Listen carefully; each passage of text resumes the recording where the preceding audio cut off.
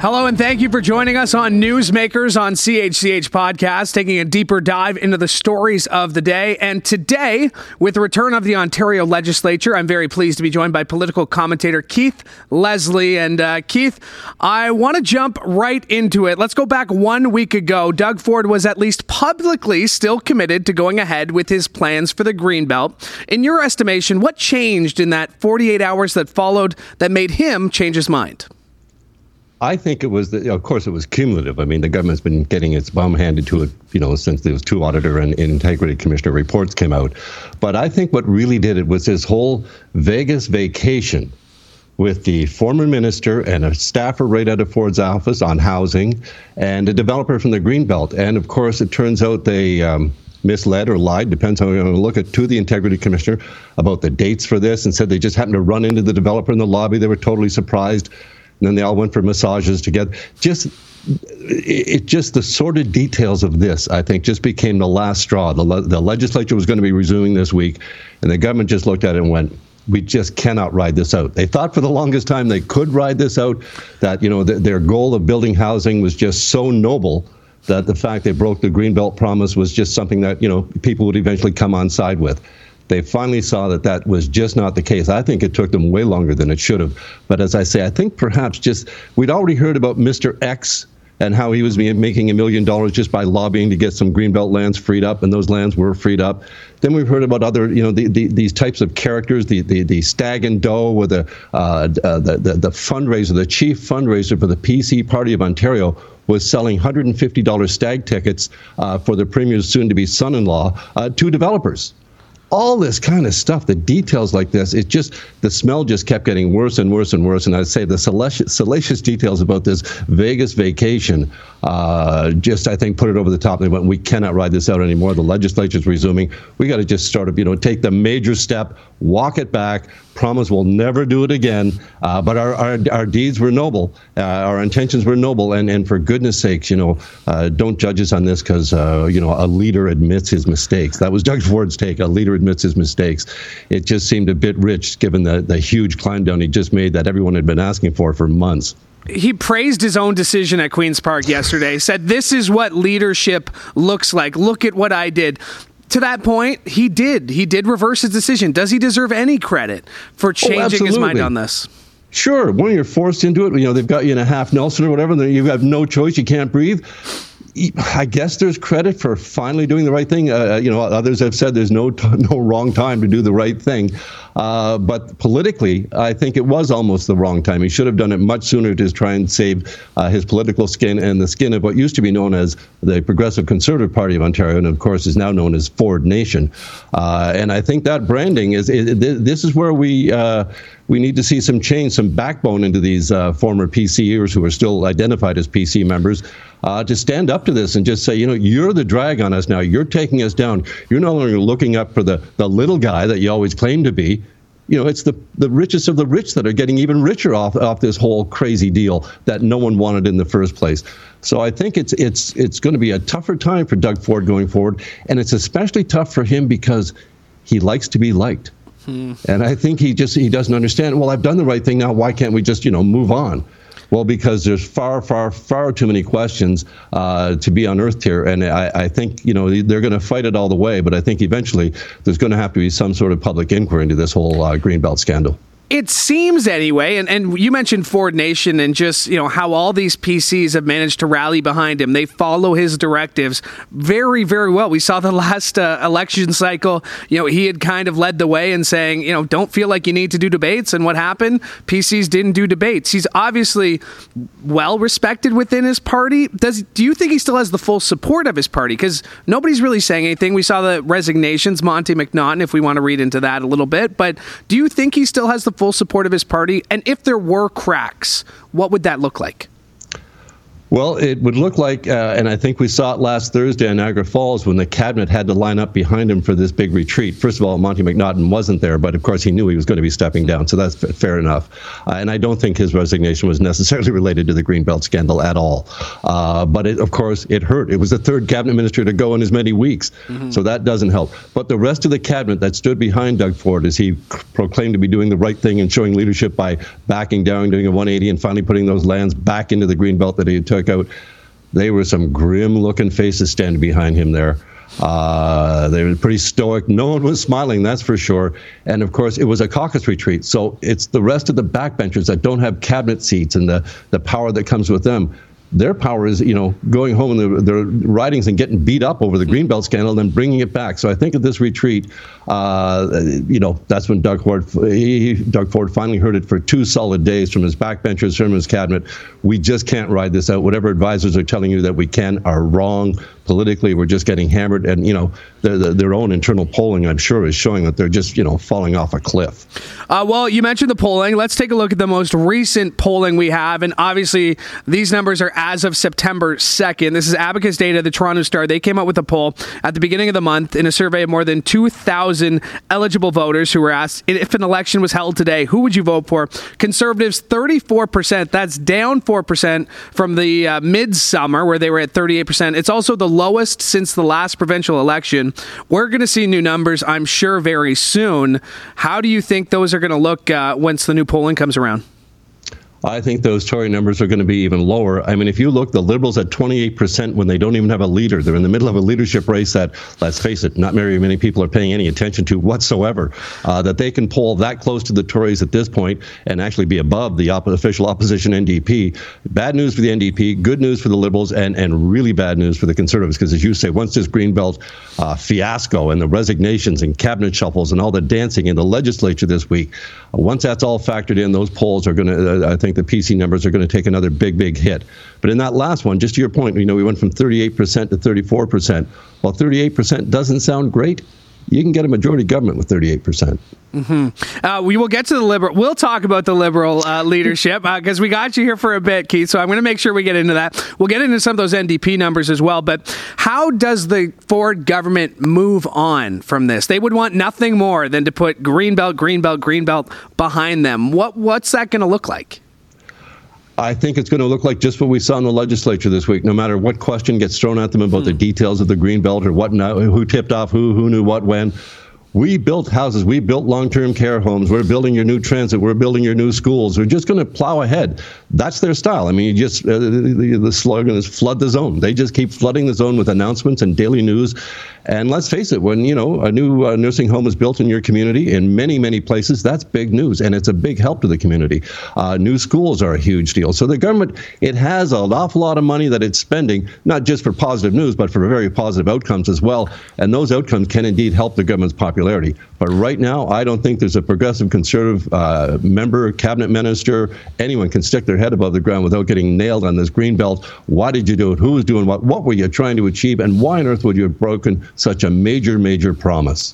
Do you think that every day, though, we get further and further away from this and the PCs keep repeating the same talking points again, deflecting, changing the subject like we've seen the last 2 days at Queen's Park? Do you get the sense that every day we move past it, it's likelier that Ford comes through this? I'm not so sure, because the opposition parties aren't going to let go. I'm surprised that they didn't ask every single question about the Greenbelt, but they've got other topics, other issues they have to deal with as well. But no, they're not going to let go. The reporters, the journalists around Queen's Park are not going to stop digging into all this. There's just so much that's unknown. The Integrity Commissioner is still looking at various complaints from the members, and the Green Party leader, Mike Schreiner, has actually asked the Integrity Commissioner to open an independent inquiry. He has the best chance of actually getting something done here. You'll never get the government to agree to an inquiry until they're defeated. Remember the progressive conservative government of Mike Harris, the Liberals were demanding an inquiry into the Ipperwa shooting, and it never happened until 5 years later when they were out of office and the Liberals finally get in. If we want an actual public inquiry, judicial inquiry, it may take till the PCs are out of office, and no one wants to wait that long. I think the Integrity Commissioner is in the best position to get an actual independent inquiry set up and going. He has the authority to do that. And as I say, the Green leader, Mike Schreiner, that seems to be the strongest proposal I've seen so far this week. The NDP's attempt to get a speaker's warrant Well, and to pass their own Greenbelt bill. Anything that's going to require unanimous consent from the Progressive Conservatives is just not going to happen. No. So that's why I think Mike Schreiner's taken at least the strongest, perhaps open tactic that can actually get a result here. But the NDP have also been really, really strong in the legislature. I thought they were better Tuesday than Monday when Marit Stiles really started nailing in on this Vegas vacation and who was with where and who paid for this and how come 3 years later they were paying it back in cash and who bought the tickets. It just looks so bad, this particular angle. And Premier Ford punted every single question except for one, and he stood up and said, I've been cleared by the Integrity Commissioner and the Auditor General, and sat back down.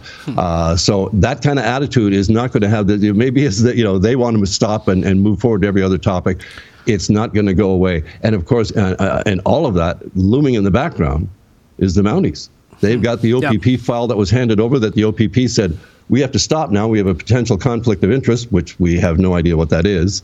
But they've handed something to the RCMP, and they've had it for a while. They haven't ruled out an investigation, but they haven't ruled one in either. So that hanging in the background, I think, is going to be a cloud right over the PC government and Premier Doug Ford for quite some time to come. It was a month ago today, actually, that the RCMP said that they were reviewing potential irregularities after that referral from the OPP. Let's go back to Marit Stiles, who you mentioned there. Obviously, front and center at Queen's Park the last 2 days. She seemed to take a victory lap over this reversal yesterday. How much credit can she and the NDP take for this reversal? Oh, I think they're entitled to take a bit of a victory lap on this. I think the opposition parties have done some pretty good work. I think journalists, independent journalists in particular, have done some really, really strong work on this particular file. But everyone was due a bit of a victory lap. Let's face it, even though Doug Ford has reversed himself on other issues before, this didn't seem like he was going to do it. This one, he really seemed to dig in, and every time he was pushed, remember, they doubled down and said, okay, we're going to review all the Greenbelt lands, every application to open it up. Whoa. That was a week ago. Keith. That's a week and a half ago. Boy, in politics, as they say, a week is a lifetime. Yeah. They were going to open up everything. That was such stunning news. We didn't even realize it when he said it, that's what was happening. That literally every application, 600 plus applications were going to be looked at for the Greenbelt. And then, of course, it just boom, boom, boom. So I guess they ran out of napkins to write the rest of the policy on the back of. But they finally eventually got to the right place. But there's just so many questions here. And I think the NDP and the Greens and the Liberals, I mean, they all spoke extremely strongly. You don't often hear opposition leaders using the word corruption outside of the legislature where they have, protection. They were saying this everywhere, and they were really, really hard with this government, calling them to account on this. So I think everybody deserves a bit of a victory lap, except for the advisors to the PC party. Now, you mentioned the upcoming election. We're talking about an election that's in more than 2 years away. I had Monique Taylor on here last week, and I asked, how do you make this an issue? She said, we're going to keep talking about it. That was before the reversal.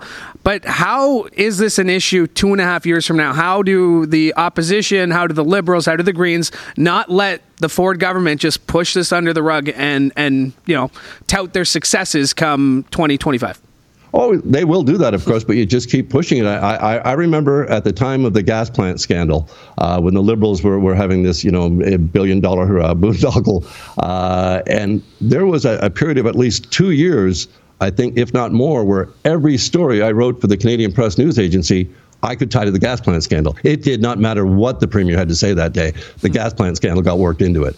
And the Greenbelt is so all-pervasive. It's tied in now with Highway 413, the Brantford bypass, what's going on Ontario Place, that 95-year lease. All these kinds of secret deals are just so ripe for people to just keep digging in and finding out more and more and raising more and more questions. And at every step of the way, the government looks, not at all transparent. And after the Greenbelt, you're going to have to start explaining yourself on an awful lot more of these files. You're going to have to be an awful lot more transparent than you have been. And in fact, they still haven't been at all transparent really on the Greenbelt file when you have the Premier standing up and say, I've been cleared by the Integrity Commissioner and the Auditor General. Thanks. Good night. No, absolutely. Speaking of the next election, which we just were, we don't know who the Liberals will be putting forward as their leader as they try to regain official party status in the Ontario Legislature. We'll get to the candidates in a moment, but with interim leader John Fraser being front and center, was this a missed opportunity for the next leader, the person who will be running in the election, to be in the center of this scandal? Perhaps it was, but at least, they're actually having a leadership race. And I think we've seen from the NDP not having a leadership race when Marit Stiles took over that she was just there on the job one day. And for a great many Ontarians, they didn't know who she was and where she came from. I mean, Andrea Horwath was gone and this new one was in her place. There was no leadership race. The publicity from a leadership race can really help the winner, solidify themselves in the job and take off. Stiles is official opposition leader, so that put her in a position where, of course, now we've seen her talents and see what she can do. But for the next Liberal leader, it's all up in the air at this point, isn't it? I mean, who's got the skill set that can not only take on Doug Ford, but can actually lead the Liberals, bring them back together, because they're, as you say, they have 2 elections where they failed to reach official party status, and yet they're still polling between the NDP and the government, and the PC government. So there's an awful lot of Liberals out there who stayed home the last couple of elections. They just need the right leader that's going to appeal to them, bring them in, and then I think we have a real challenger for Ford in 2026. But whoever it is going to come in fresh and just say, you know what? I've been reading and following this Greenbelt scandal from outside the legislature or from outside, and it just stinks to high heaven. And there's just going to be so much more. 3 years is a long time to keep an issue like this alive, but it doesn't mean it's going away. If you remember, I mean, there was the e-health scandal that the Liberals had, another billion-dollar boondoggle, as they say. Everything seems to cost $1 billion in the old days. Probably going to be $10 billion. This one's 16, 18. Anyway, these boondoggles, they stay in the news for quite a while. They stick to people because people can understand that. You put those gas plants there for a political motivation. You open up these Greenbelt lands and favored particular developers who were heavy donors to the PC party, who you knew well, who your chiefs of staff and your housing ministry were at party. It all just looks so bad that they're just going to have to keep fighting away against it. But I think the opposition parties and the journalists are just going to keep hammering, and I think it could get worse. It could, we haven't heard the worst of it yet. The big climb down has not stopped the problem for the PC government. Well put. Let's get to the leadership race. Many people I've talked to have said Bonnie Crombie, the clear front runner. Do you see it that way? And what do you think has elevated her to the status of front runner? As we've gone through our 2 debates now so far in the Ontario Liberal leadership race. I'm not sure. I guess for the most part, it's name recognition. I mean, she just, even before she came into the race, she was considered the leader. And, like if you're Yasser Naqvi, the former Attorney General for the province of Ontario and a federal MP as well, and it's like your last place. People don't even. So Crombie coming in, I think there's a whole lot of the fact that she has no baggage, with the provincial Liberal Party or around Queen's Park, but she does have a record of tangling with Doug Ford. Yeah. And that's good. And of course, we've seen her stand up to him in already, and he seems to be the one that the PC, or she, seems to be the one that Doug Ford and the PCs are most concerned about. They're the ones that, they keep talking about her, criticizing her for taking a leave of absence as the mayor of Mississauga and whatnot. So what? She's running against, I think, she's clearly in the driver's seat in this.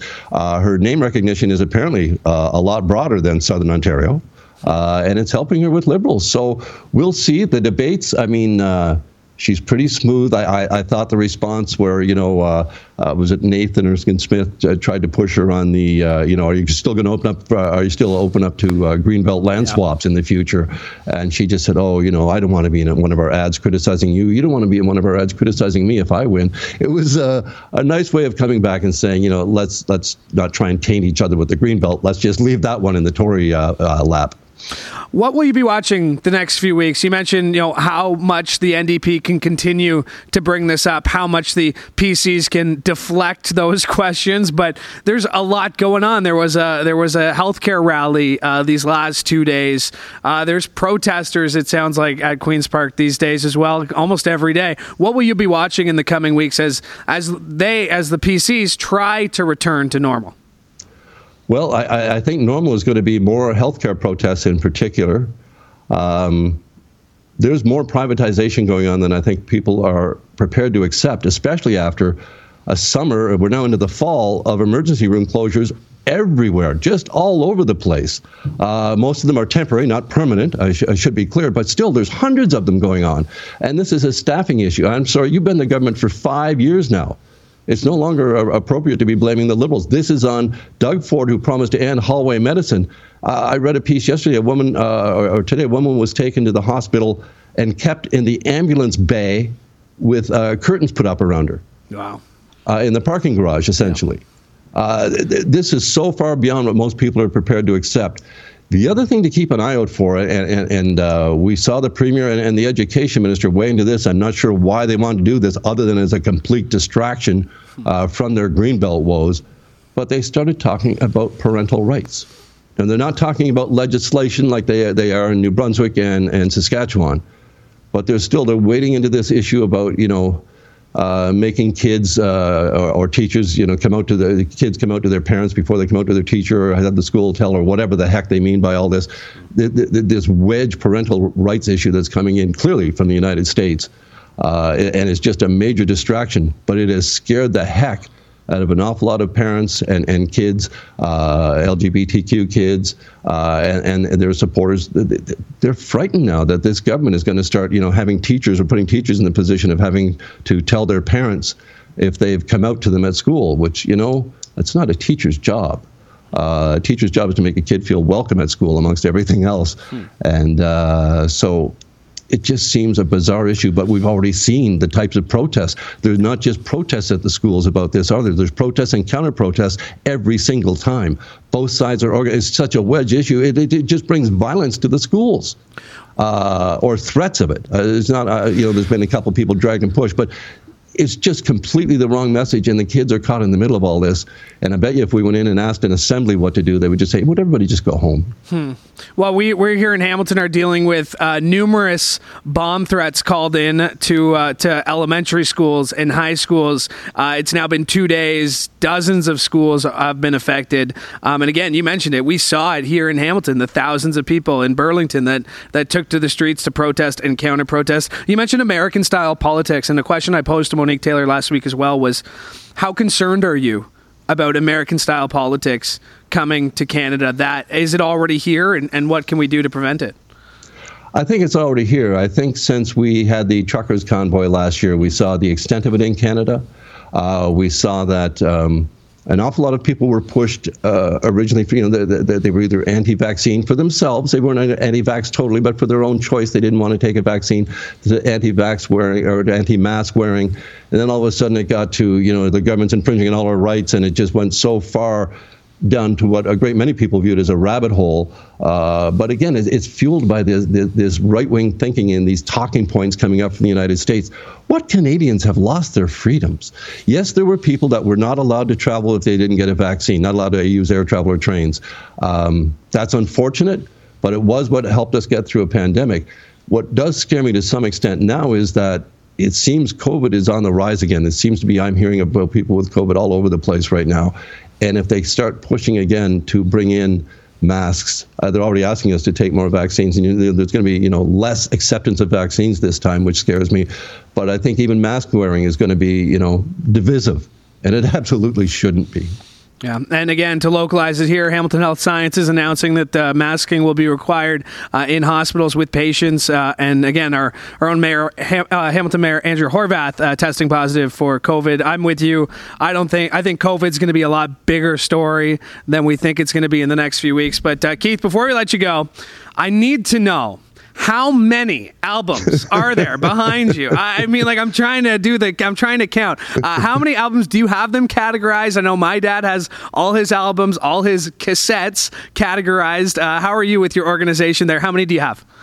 There's about 1,500 of them. Okay. And they're all organized, of course, within an inch of their life, alphabetically, by decade, by genre. And they're all listed on Discogs, so I've got a real good catalog of them. It's a real hobby, and I've had it since I got into radio. I started in radio at CKOC in Hamilton in the late 70s, and I've been collecting records ever since. Well, that is something you and I have in common. I do have to admit it was a Hamilton sports talk station when I called CKOC 1150 home. home. But again, obviously a little piece of Hamilton history there for both of us. Keith, I really appreciate you making the time today. Lots to get into. I'm sure I'll have you back on. Thank you so much for doing this. Glad to do it. Thanks for having me. My thanks to Keith Leslie for joining me today, and my thanks to you as well. Make sure you like and subscribe to A CHCH Podcast so you never miss an episode of this show or the Trending Now podcast. And again, there it is right there on your screen if you are watching this. If you're listening to this, you can go to chch.com/podcast where you can find all the links to get the latest episodes. Thanks so much for everyone's help who put this show together. And again, thank you for listening. I'm Louie Butko. Have a great day.